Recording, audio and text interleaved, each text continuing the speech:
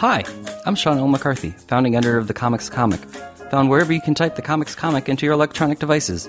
Welcome to Last Things First, the show that asks comedians about the historic lasts and firsts in their lives as their comedy careers have blossomed, from young people's dreams to adult people living those dreams, or still dreaming.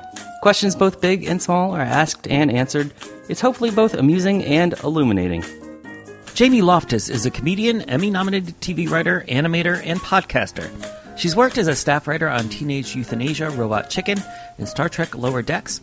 She's written and starred in her own web series for Comedy Central, and she has written and hosted several popular limited-run podcasts, among them My Year in Mensa, Lolita Podcast, Ackcast, and Ghost Church, all the while co-hosting the Bechdel Cast. Her first book, Raw Dog, The Naked Truth About Hot Dogs, is part investigation into the cultural and culinary significance of hot dogs, and part travelogue, documenting a cross-country road trip, researching them as they're served today. Her book comes out in May 2023, and Loftus sat down with me to talk about her life and career. If you like this conversation, please consider subscribing to my Substack called Piffany at piffany.substack.com, so you can read bonus commentary on this episode as well as more comedy news and insights. Thanks in advance, and now that that's out of the way, let's get to it! Hi. Hi. Thank you so much for joining me. I'm happy to be here. Thanks for having me. So, I know we're in late stage social media era. Yeah. One of the things I've noticed that still goes viral is when people post like 9 different things or 3 different things, and they say you can only keep one. Oh, so, yes. So, if you could only keep one for the rest of 2023, would you keep podcasting or hot dogs? Kind of depends on the day, but let's go hot dogs for the day. That's timeless. Timeless option. You know, you have the book Raw Dog that's coming out this May. Yeah. Have you found yourself eating more hot dogs over the course of the past year than you had in your entire life? Yeah, I mean, the research process, it was like I had to eat a ton all the time.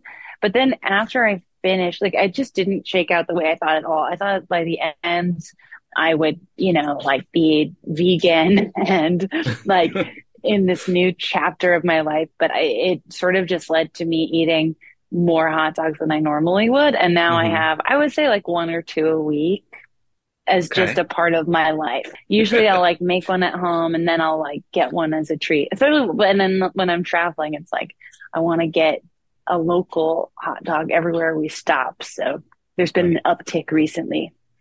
Where do you stand on Fenway Franks versus Dodger Dogs? Oh, Fenway Franks, no contest. Dodger Dogs suck. Easiest decision I've ever made in my life. Dodger Dogs, even Dodger fans will tell you that they're not particularly very good. And there's so much drama with like them switching vendors and all this stuff. I mean, all the meat production stuff is a nightmare, but Dodger Dogs, it's like a special kind of nightmare. And it's not even good. So you're like, what are we even doing here for such a mediocre hot dog? My Franks are great. But that's the power of branding, is it not? That it's true. Yeah, I feel like some of the most powerful hot dog forces, it's like not actually a very good product all the time, but it's sometimes like, I think in LA, like Dodger Dogs and Pinks are both like heavily marketed as like the hot dog when you can get a way better hot dog for less money right outside of Dodger Stadium. And you can get a way better hot dog from a streetcar, 5 blocks away from Pink's, but they don't want you to know that. Have you ever had an irrational fear over hot dogs? No, which maybe I should have by now, but no. I'm like not afraid of it. I was like, if they were going to get me, they would have by now. So when you decided to go to Emerson College, did you go there knowing that it was a place to go to be in show business, or was that not even a thought in your mind when you went? I just knew that I wanted to write. That was about all I was sure of when I went to college. And so I kind of like, I mean, it's like funny to think that I thought this was a practical decision, but I was like, oh, how do you like, what is writing that isn't, getting an English degree or something that didn't feel as actionable? And I was like, screenwriting. And that was like kind of the only place or one of the only places that I could, like got a scholarship to go to where it felt like, oh, well, that's like specific enough that I'll try that. But, yeah, I don't know. Like I did a bunch of, I just knew I liked to write. And I didn't know it was like a school that, like really emphasized comedy or anything like that. I sort of found all that out when I got there, but I'm glad I did. I ended up doing like a ton of comedy and radio there, which is kind of weirdly how things have like gone since I got out of the school. If I didn't know anything about you, but I knew that you did radio in college, it'd be like, oh yeah, of course you'd be a podcasting juggernaut.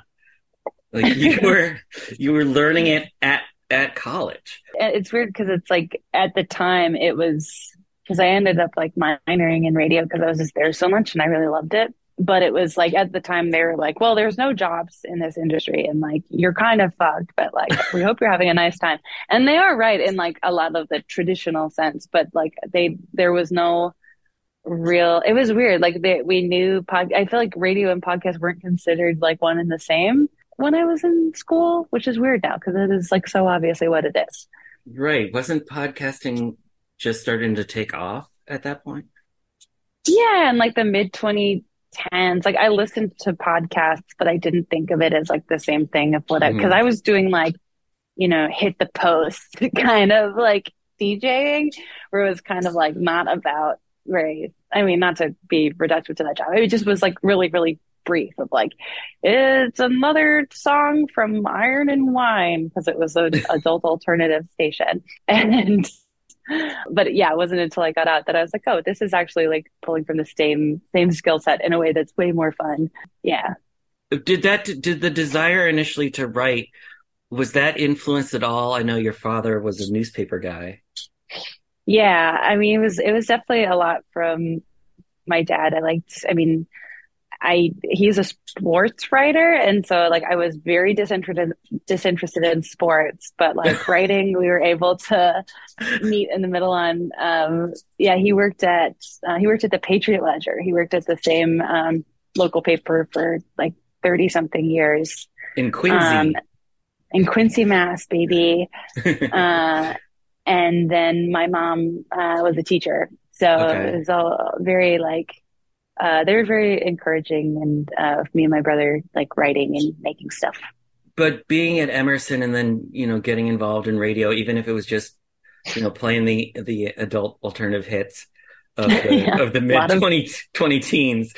That, Emerson also has a rich history of comedy. So did being exposed to that like suck you in or even just being in Boston, because Boston has such a rich comedy culture for up and comers? Yeah, I mean it worked out kind of perfect. I didn't go to school thinking that I wanted to I didn't think that I would be like outgoing enough to do it. Like I did like drama club in high school and stuff like that, but I sort of was like, but I'm not, there's a lot of performing arts students at Emerson and you're like, well, I'm not going to do that. They're so loud. I'm like, I watched that oboe clip. Come on. I mean, if that's not someone who needs to be on stage, that's history. God, that clip is so weird. I really I was like a dork in high school. I did like every dorky thing it was possible to do and loved it.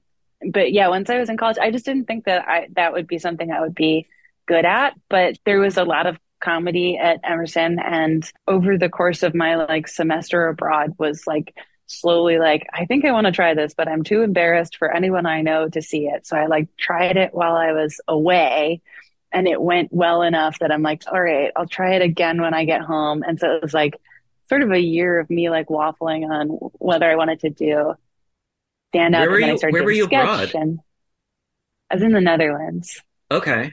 Yeah, there's some good comedy in Amsterdam. I did my first time doing stand up was in a barn. but it went pretty well. Okay. And so I like started slowly doing it when I got home. I joined a sketch group. I think the best thing that happened was like starting to do comedy outside of school because that community was so weird and like super competitive and also not funny because everyone's 20 and no one knows what they're fucking doing. So like getting out of that and getting into Boston comedy was like, it felt like a really cool time to be there. It felt like they were really receptive to weird stuff. There weren't really that many young women in the scene at that time. So it felt like I mean, which is good and bad because it felt like, oh, there's like a place for you, but also it's going to suck a lot of the time. And so like, I met my closest friend is like another girl my age I met doing stand up in Boston and we like glommed onto each other and, we're neighbors now in California. Like it's, nice. yeah, but I felt very lucky to come up in Boston when I did. It was mostly like a really supportive community. Was your first TV credit Laughs? Yes. Laughs, Yeah. Laughs was a short-lived clip show that ran on Fox stations late on Saturday nights. That was how I got a manager was Really? Laughs. Yeah. Laughs actually. How did you get on Laughs? I did this, I think now defunct like festival in New York. I forget what it was called, but it was like basically like kind of a pay to play festival. Okay. And I guess I did well enough that they're like, hey, do you want to come back to New York at your own expense again? And like, maybe you'll be on local TV at night. And I was like, yes. Yeah, I was like 21 when I did that, I think, or maybe 20, and either just out of school or barely. I don't remember. But yeah, so then I got the clip on. I don't think you could even watch it in Boston. So it all felt very like vague. The material's not very good, but I was working at the time, I was working 2 full-time jobs when I was first out of school. I worked at the Boston Globe and an improv theater. I go to the Globe in the morning and the theater at night. And I got an email from my like current manager who was just like, hey, saw you on Laughs. And at first I was like, this is a scam, but it wasn't. Were you working at Improv Boston or Improv Asylum or somewhere else? Improv Boston. I was there. I started as a bartender, ticket taker, and then it was like one of my first sort of full-time jobs as like a programming assistant. But it was great because I just like my priority was like I wanted to take classes there for free. So I got through the program there. I got to teach sketch there for a little while, which was funny because I was like 22 and teaching, people that are like, I don't know. But it was fun. They were really good to me. And what were you doing at the Globe exactly? That was another job I kind of like lucked into because I was writing at this punk blog called Alston Pudding. Because through like my radio friends, I was really into like all the local punk bands at the time. And I like volunteered at Alston Pudding and would write stuff for them. And it would usually be like really goofy stuff. So off of that, I guess that like someone at the Globe, it was like a very hard to explain because it doesn't really exist anymore, but it was like they're kind of clickbait vertical. And they're like, we need some young people to write some clickbaity, like local pieces. It was not like particularly hard journalism. So it wasn't like you were in the paper. It was more like you were on the website. I was on the website and then, every once in a while I'd be in the paper and it was like a big deal. But it was kind of, the Globe at the time was testing out a content sweatshop for 22-year-olds. And I actually did have a good time there. Yeah, it was fun. But it was a bit messy. And I ended up getting fired anyways. And then I moved to California. So. Right. When people talk about getting fired for a tweet, you can actually say, no, I was fired for a tweet. Yes, before it was cool. I've heard you talk about that move to LA was not easy for you. Yeah, it was pretty, it sucked. I had a rough first year and change, which is not, unusual. But yeah, I moved out. I didn't really know anybody. I was 22 and by myself. And so it was just like, it was a rough first year. My mental health was not great. And that sort of reached a head. And yeah, I mean, it was a difficult first year, but I did like the comedy scene a lot. And I like the few friends I did make were through comedy. And so once I was just looking for a situation where I could like do stand up and support myself doing literally whatever else. And so I ended up being a fact checker at Playboy magazine for almost a year, which was like weirdly like a pretty fine job. I kind of liked it. But yeah, I'm like mental health wise, it was like a really, really tough year. I'm still surprised that I stayed. How did you get through that? I mean, honestly, like my support system back home was so huge and sort of keeping me afloat for that first year. And then the few friends that I did make were so kind and like I was in the hospital a couple times and like they were like the friends I had were really, really sweet. And my family was supportive and like respectful of even when they were like, are you sure you want to be there still? Hmm. But they're, respecting my decisions. And yeah, I don't know. I mean, I feel really lucky to have great family and friends. And they were, I think, holding their tongue on a lot of like, get the fuck out of there, which probably is what I should have done. But I really didn't want to. I wasn't ready. Yeah, I don't know. I don't know if I would do it different now, but I'm glad I stayed and things after a year and a half kind of started to get better. And I mean, it was like once I got my OCD diagnosis thing and like had the right kind of therapy and medication, things definitely got way better. Did Playboy offer good health insurance in that regard? No, they paid me $10 an hour with no benefits. Ooh, Um, yeah, someone's got to fact check that. it's a nightmare. But I was again super lucky that one time when I went to the emergency room, I met a hospital therapist who kind of like, I guess took pity on me and gave me exposure therapy and just like general therapy at like a ridiculous discount for about 6 months. And that really turned things around. And I'm always grateful to him. He was really good to me. Yeah, we always, it's amazing how just one person with compassion or empathy can really turn things around. Truly, yeah. I'm like, I always want to reach out to him, but I'm afraid he's going to be like, okay, now I would like all the money back. I'd like 1% of Glad the that book worked sales. out. Yeah. I'd like free ads on every podcast. I guess I mean I do owe him big time, literally and figuratively. But it was really like that was really I don't think I would have been able to stay if I hadn't had that support from him.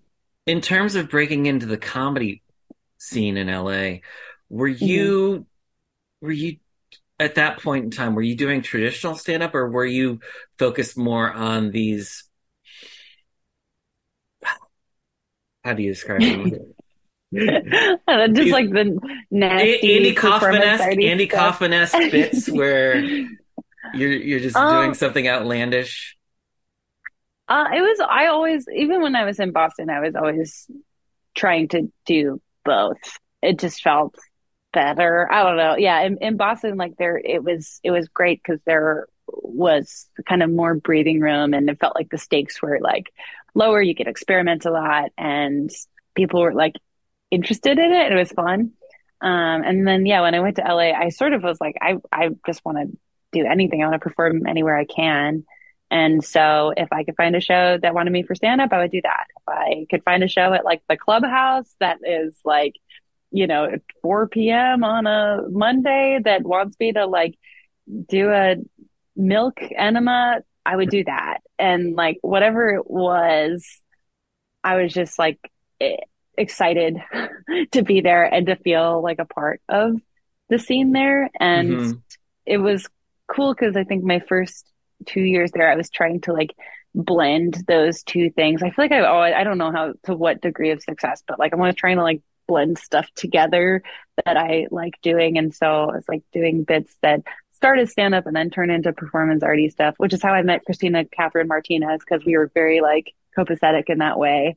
Yeah, it was just like there were more people in LA who were like interested in doing that kind of work and finding the Lyric Hyperion, the like original, I guess, iteration of it, and like finding a place that was also not just like supportive of that kind of work, but would like make it affordable to do it, and like wanted you to workshop stuff, and like it didn't need to be perfect the first time, and just that kind of community was really cool. I remember like one of my first shows I did was at the now dead UCB Inner Sanctum, and I saw Natalie Palamides. This was like early 2016, and like she like blew my mind, and then was so nice and has always been so supportive, and it was just like really cool to see people like that you're like, oh, you can like actually do this, and you know, the less self-conscious you are, the better. So yeah, like my first couple of years I was just trying to figure out like how I could balance between the two, and it was exciting. And then once I found the Lyric, they were really like, oh, you should start, you know, developing shows and like start doing that, and that was also cool. I don't know, it was fun. What inspired you initially to do stunts like the Infinite Jest Feast? I just think they're funny. I don't know. Like I feel like at the time when there's like, especially the Infinite Jest one, I kind of like wish I had not capitulated as much as I did, and like because that went like, it randomly went viral after I'd been doing it for like a year. Oh, wow. And yeah, I was like been doing it to an audience of like my friends back home for a year, and then all of a sudden they're like, this is a thing, and I had to do these interviews about it. I'd never done anything like that really, and I don't know, I felt like they were looking for like a smart like commentary reason I was doing it. And I was kind of like, and so at the time I was like, oh, I look back at those interviews, I'm like, what? Just say you don't know. It's like, yeah. Just say you thought it was funny. I wish but I was like having a melt. I was like, yeah, it's a commentary on feminism and something like that. But it was just like, I worked at a bookstore and people bought the book a lot, and you know, it's kind of like annoying. I'd never read the book. So I'm like, it's not a value judgment on the book. I don't know what the fuck it's about. Still, it seemed like a funny thing to do. And I had fun doing it until I feel like that was a lot of stuff I was doing then, where it's like, I had a lot of fun and then it made me sick and then I stopped. But had you seen someone as a kid do outrageous things for laughs and you're like, oh, I didn't realize you could do it that way?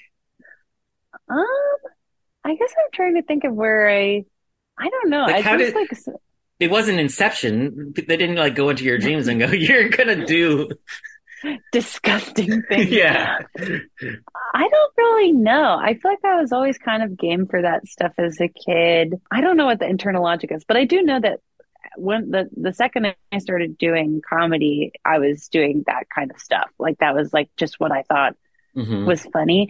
I do think like especially in my like college sketch group, which I just had like a horrible experience in, I did not have a good time at all. But pretty early on, it was like, it's so weird. I really hope it's not still like this. But at the time it was like, there would be, you know, it's like a group of 12 people and there's 2 women and all the parts suck. And so it felt like, well, if this is what I think is funny anyways, and I can eat a whole can of dog food, they cannot make me a girlfriend in a sketch if I can eat a whole can of dog food. That means I got to do something. And I can't be dainty. Right. Or like they can't like disappear you if you can do something that no one else can, which is like, again, I don't know. I think about that a lot now, where it's like, oh, you have to do something like I'm willing to kill myself to like be a part of this, basically, because there were only so many ways that it felt like you could be meaningfully included in, at that time, at least, in the mid 2010s, 100 years ago. Well, you were born in the late 20th century. It's true. I know. The late 1900s. such a depressing thing. But yeah, it was just like, well, this is the way that I can get stuff in, and Hmm. it was fun to like be like, okay, here's the gross thing, and how can I write to it in a way that like is, you know, No, sort of coherent. no, I like that. I mean, it's not just the 2010s. I think throughout comedy history, especially with like improv and sketch, if you're not a white guy, you can get pigeonholed, or if you're not a straight white guy, you can get pigeonholed into certain characters and scenes because they only see you as what you look like, whereas the straight white guy can play anything in their head. Right, right. Yeah, it's still, I mean, and like I know that that is still true to a large extent, but yeah, Right. like I at least do think it's better than it was 10 years ago because it was like not very fun to and to feel like it's constantly, you know, like run like a meritocracy, like we're voting in sketches, but you're like, you know, sometimes there's only one other person in the room who knows what you're talking about, which also comes up in like writers' rooms and other stuff. So I guess in that way, it was Right. preparing for the real world. So, according to your bio and your wiki and stuff, it seems like things turned around for you in LA in a big way in 2018. There were a number of things that happened. You had your Comedy Central web series, Irrational Fears, which I subtly referenced earlier. Uh, you worked for Robot Chicken. You were a consultant on the movie All About Nina, which I watched because Yeah. I love watching movies about stand-up comedians. Oh And my gosh. you also were part of the short-lived comeback of Super Deluxe. I was, yeah. That Which of was, those things happened first in the dominoes that started ugh. to fall for you? I think it was Super Deluxe that happened first. And that happened because one of the directors there, this amazing person, Stephanie Ward, she's the best. She saw me eating dog food at a show, and was like, at the As you had to Satellite, I do, think. you had to eat dog food. If it was 2017, I was eating dog food in public all the time. And she saw me at a show at the Satellite. I feel so old. I'm like, I think I was doing power violence at the Satellite, both like Things that don't exist. feeling, yes, anymore, but the people still do. But yeah, she saw me do that and was like, "Hey, we're looking for someone who will do disgusting things on camera." And I was like, "Great!" So I started doing stuff with them in like late 2017. And like the money was horrible, but it was like kind of the first time that I had like an actual audience, which was cool and like unusual. And it felt encouraging that it was like I got to write my own stuff and then do the nasty stuff and do the nasty things. And it felt like, you know, like I collaborating with Stephanie was really fun. And there were so many cool, talented people and a lot of women working at that company then. And it felt like at the time it was like the most creatively free that I'd ever felt. And also people were like, watching it, which was cool. So that was really fun. I definitely like fucked my body up a lot there, but I don't regret it. It was really fun. Did you know about the earlier Super Deluxe?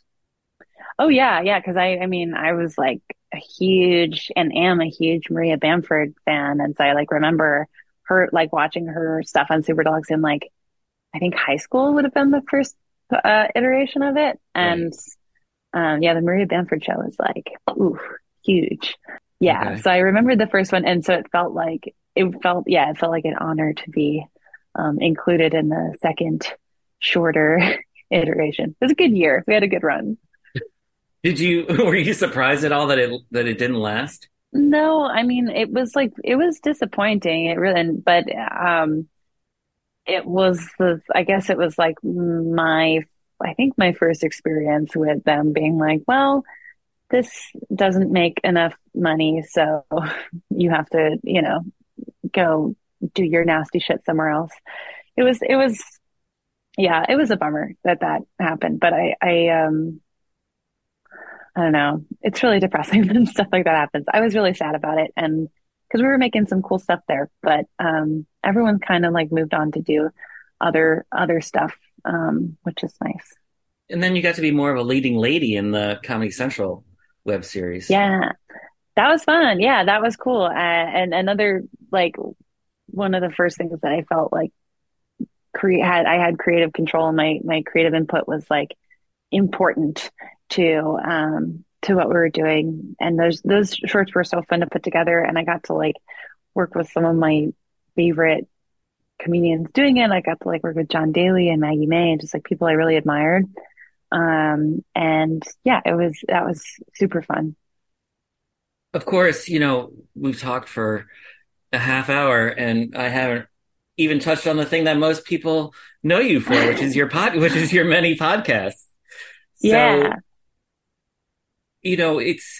one of the things that I noticed first off is you definitely have more of a strategy to them. And I don't know if this comes from the journalism background or not, but as opposed to someone like me who just has one idea and runs it into the ground for 400 and some on episodes, you have an idea, Iconic.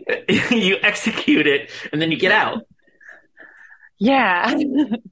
I hope I kind of prefer to do it that way. But also I like admire when anyone can run a marathon, because I feel like I'm doing all these tiny sprints, and when someone's like truly doing a marathon of a project, it's like so amazing to me, because I feel like I'm like, I don't know if I could last that long. I don't know. Well, but I mean, how long could you keep going with the Mensa bit, or how much more Oh could you yeah. really talk about Lolita without without getting It's super depressed, yeah, I mean, yeah, with Lolita, it was like I got super depressed doing it for as long as I did. That seems to me a fitting way to tie you in with Sarah Marshall, because the Mm-hmm. Lolita project seems like a you're wrong about project. Mm-hmm. Yeah, I mean, it definitely was like I was a fan of Sarah's before we ever met. And like I mean, I listened to a lot of You're Wrong About when I was putting together Lolita podcast. I listened to their Amy Fisher episode a couple times because she's like the Long Island Lolita. And Mhm. I got into You're Wrong About while I was putting that show together. And then I think that show's like pretty obviously influenced by it. And I mean, I loved Sarah's work. I loved Michael's work. And, yeah. And then when the Lolita podcast came out, she like heard it and was like, I like it. It's like, oh shit. It was really exciting. And yeah, I mean, I'm very influenced and inspired by what Sarah does. I love her work so much. Do you ever go into a project with like big aspirations or goals of like, this podcast is going to change the way people talk about uh age disparities in relationships, or comic strips Mm, about middle-aged women, or I spiritual, don't or know. how people are going to think about mediums. I don't know. I don't really know, because I feel like then I would just be constantly disappointed. Um, but I have like it has been nice. Well, like one of the things I really like about podcasts is like people can come to it whenever they come to it. And like, I get messages about Lolita podcast now, like, 2.5 years after it came out, of like, oh, I just found this and it really changed the way I think about this, or like Hmm. contextualize this, event in my life. And so I like that it's not, yeah, it's like a durational thing where I don't know, like if anything is like a drop in the bucket for changing the wider perspective, that would be great. But also it feels, I don't know, it's like I do like, I mean, it's like the best and the worst part of it is like what a personal one-to-one kind of like medium it feels like. But I feel like that does mean that podcasts can like really affect someone on a personal level. And I think that that is um, just as powerful in a lot of ways than like, I don't know. I don't think my shows are going to change the law or the world, but it's like it works for one person and it helps them out, even through like a tough time or whatever. Then it's like I'm happy to, and I feel like I'm doing what I want to do. You're absolutely right. And even as I was asking the question, I I was second guessing myself, because obviously it's much like when you were being asked about the infinite jest. video. Like But now I know how to I'm answer trying to that. get you to come up with some brilliant commentary when really it's just, oh, I had this idea and I did it. And That's also, like always the same. I mean, what do? I do a one-on-one podcast, and I do it. Okay. I do it this way because I feel like, anyone can have a topical podcast where they talk about the news of the week, but then that's gone. And when you listen to it years later and you're like, why am I even listening to this? Yeah. Whereas a conversation with an individual about their hopes and dreams and why they have their hopes and dreams, that's timeless. Yeah. And it's like when it comes to you, it's the right time. I don't know. Yeah. Like that's something I really like about your work is like you can just feel when someone wants to be there, and you can also really, I feel like with podcasts, especially, you can really feel when someone's heart is not fully in it. Even if the reporting is good or like the Hmm. interview is good in a technical sense, like you can just feel, I don't know. That's why I feel very lucky that I've gotten to have a lot of, I mean, almost complete like creative control over the topics that I pick. Because I feel like if I was not interested in it, it would be very, very obvious. Would you have any advice for anyone who wanted to start a podcast in 2023 or beyond? Oh boy. It's, I would just say, I don't know. I mean, I don't know if I'm very good at giving advice. I think that it like truly is a matter of like, I don't know, don't like chase any sort of trend. Because if you're chasing any sort of trend, chances are you will be outdone by a gigantic conglomerate that gets some famous person who barely knows what the fuck they're talking about to talk about the same thing. And it's such a challenging area right now that I feel like it's like you have to really love what you're talking about or who you're talking to or like the kinds of conversations you want to have. Because I think that that is, at least in my experience, that's been what people connect to the strongest of like they care that you care. And I feel like with the shows that I do, I I really value the trust built between me and listeners, and that like I'm like, all right, we're gonna talk about this time, and like let's see if you're interested. And I really appreciate that people are kind of willing to give stuff a shot that they wouldn't normally be willing to. And I think a lot of that just has to do with like really caring about it. Are you able to make a living as a podcaster? Or do you Yes. have to have other things going on? I am now. I have been able to for the last, I mean, since my year in Mensa is kind of when I was able to start making my living as a full-time podcaster. But I know that that is, I mean, I'm very privileged to get to do that. And it's pretty rare. And I honestly think a lot of it was like the timing of like when I got, because I've been podcasting since 2016. So I've like been I feel like it makes me feel old. So it's like I've been whatever, like doing shows before there was a show about literally everything. Hmm. And so it just felt like I definitely lucked out with the timing. And even then it was like still over 3 years before I was able to, make a living doing it. If you don't mind, how did that end up happening? When you did the Mensa show, did you Hmm. have sponsorship or were you with a Mm-mm. network or were you just doing it like me right now I was doing independently? it. I was doing it totally independently. I have a movie podcast called The Bechtel Cast that my friend Caitlin Durante and I have been hosting since late 2016. And we had signed on to the How Stuff Works network in like 2 years after we started. And then that company was swallowed whole by iHeartRadio. And then all of a sudden we were iHeartRadio. But like we weren't really making very much money because we didn't Mhm. get a ton of advertisers. But I like, my contract said like, oh, if you're going to make another show, you have to like pitch it to iHeartRadio first. So I pitched my year in Mensa to iHeartRadio, and they essentially told me to go fuck myself. They're like, we don't know what that is. Like,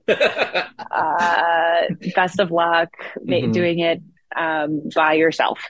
And so I did do it by myself. And then it ended up doing, I mean, to my surprise, ended up doing pretty well. And then iHeartRadio kind of like came back and was like, actually, we would like that. So and that was all happening. I mean, that show came out at the beginning of 2020. And by the time they decided that they actually did want to pay me to do it, it had already been out for a while and lockdown had started. And so I was basically offered this very, very fortunate deal at a time I very much needed a full-time job, that they were like, okay, we're going to essentially buy my year in Mensa from you and give you a contract so that you make, I think it was originally like 2 more shows that are kind of these limited run narrative shows. And that was why I got to do Lolita podcast and ACCast. So yeah, that was, it was again, just like a very bizarre timing, but it ended up, I'm very grateful that they said no to my year in Mensa the first time, because it meant that like I got to make my year in Mensa completely by myself. I had total creative control over it. And so then when they were like, will you make more? I got to be like, yes, but I get to pick who I work with, and like, I'm going to make it the way that I want to make it. And I don't want a bunch of weird development hands in this. And so to this day, it's worked out great, because it's me, my producer, and my editor, and that's pretty much it. And, to bring it back around to Raw Dog, Mm-hmm.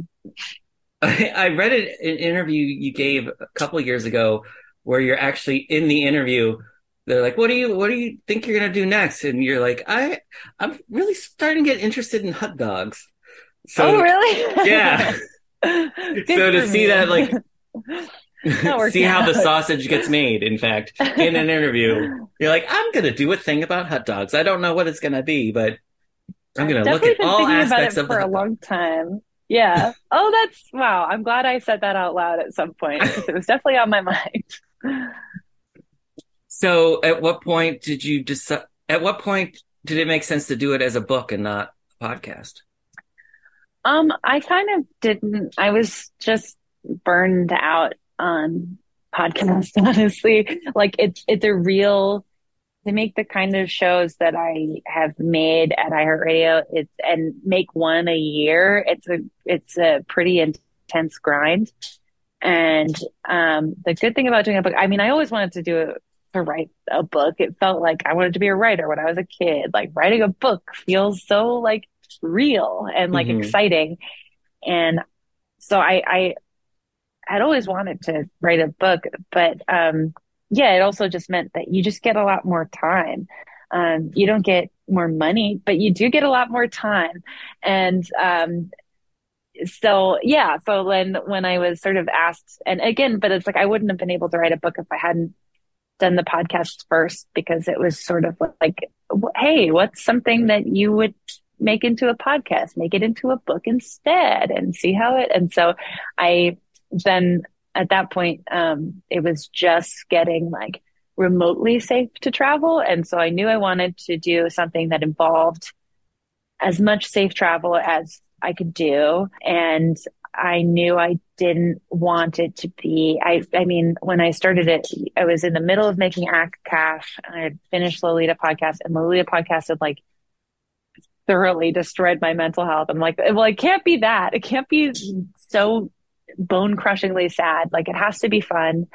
And it has to be something that I will be excited about for, I didn't realize 2 years, but 2 years. And so I'm very glad that it was hot dogs. It felt like it was like all the things I was looking for. Well, Jamie Loftus, congratulations on all of your success, and the fact that so much of it has been accomplished on your own terms. Thank you. I feel very lucky, and I want more creative people to like be able to do the kind of stuff that I've been lucky enough to do. So I don't know what that looks like, but I don't know. Sarah Marshall and I talk about that a lot, of like, we've both been very fortunate to get to make work on our own terms, and it feels so much better. And more creatives should sort of have that opportunity. Not everyone should have to like luck into it the way I feel like I sort of did. Well, just seeing and hearing and knowing that it's possible helps inspire someone else down the road. So thank you for doing that. I hope so. And thank you so much. Thank you so much. I really appreciate you taking time out on a busy schedule. Of course. Yeah, now it's time to get pied in the face again.